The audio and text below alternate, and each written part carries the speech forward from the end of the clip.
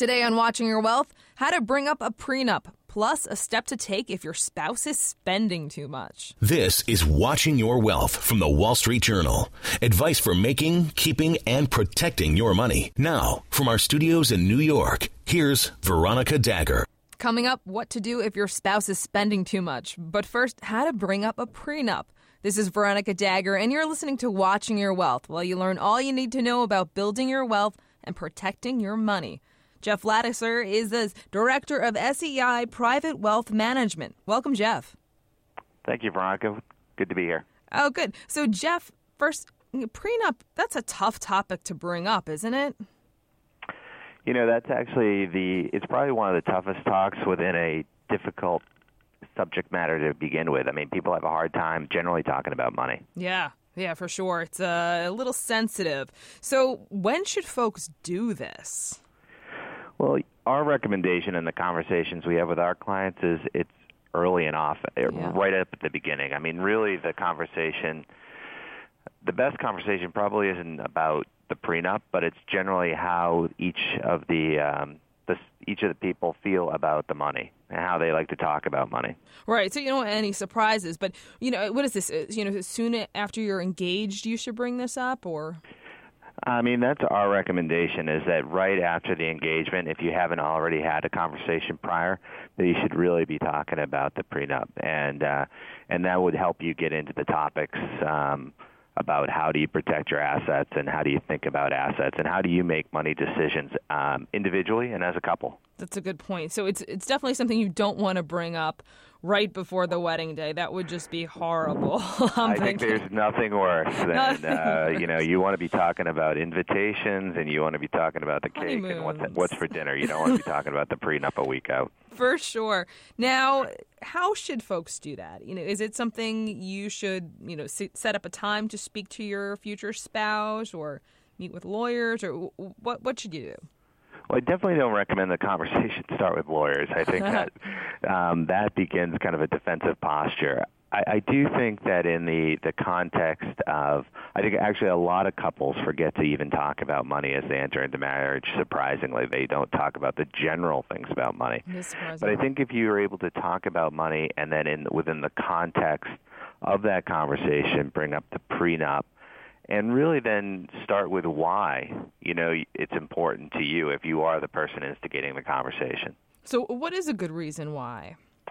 Well, I mean, I think there's a couple of reasons that just jump off that are fairly obvious. I mean, one is if you're coming from a second marriage, you're going into a second marriage, and in the first marriage you have kids, and you need to make sure that the assets that you're coming into are protected and the well-being of those children.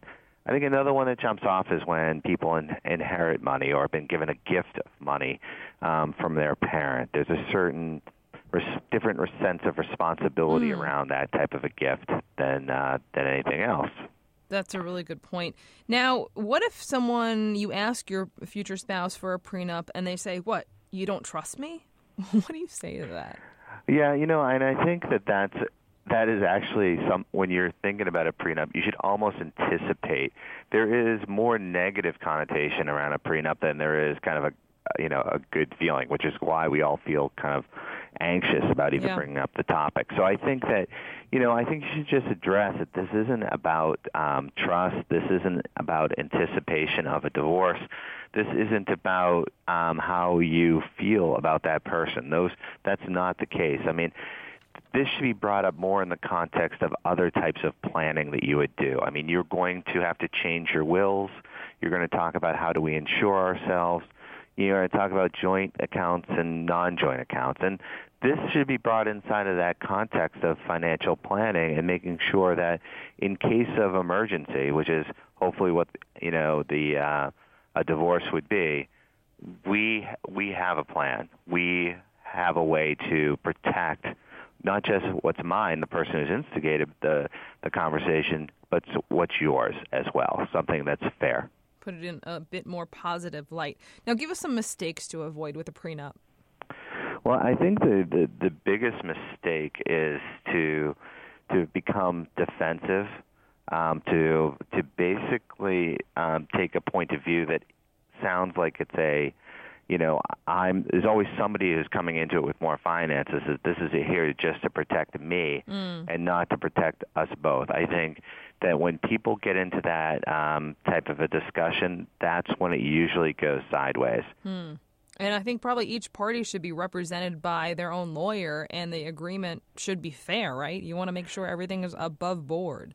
Well, representation is really a requirement. I mean, many of these struggle. I'm not representing the legal side. They struggle when they go through the court system if not represented. I mean, the definition of fair is that we both need to be represented by counsel, and we should make sure that when we are represented by counsel, that separate from that each of the provisions, as you read it, they have a sense that they're representing both sides equally.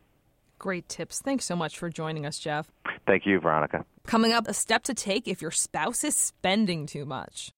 Hi, this is Kevin Sintema. WSJ Special Access gives you a front row seat to some of the Wall Street Journal's most exciting content, like The Quirkier Side of Life, a new series that features the fun, surprising stories our reporters come across. The chief executive walks 10,000 barefoot steps every day. He recalls stepping on a bee, which put him off earthing for a couple of days, but he got back to it. Check out The Quirkier Side of Life on WSJ Special Access, only for WSJ subscribers.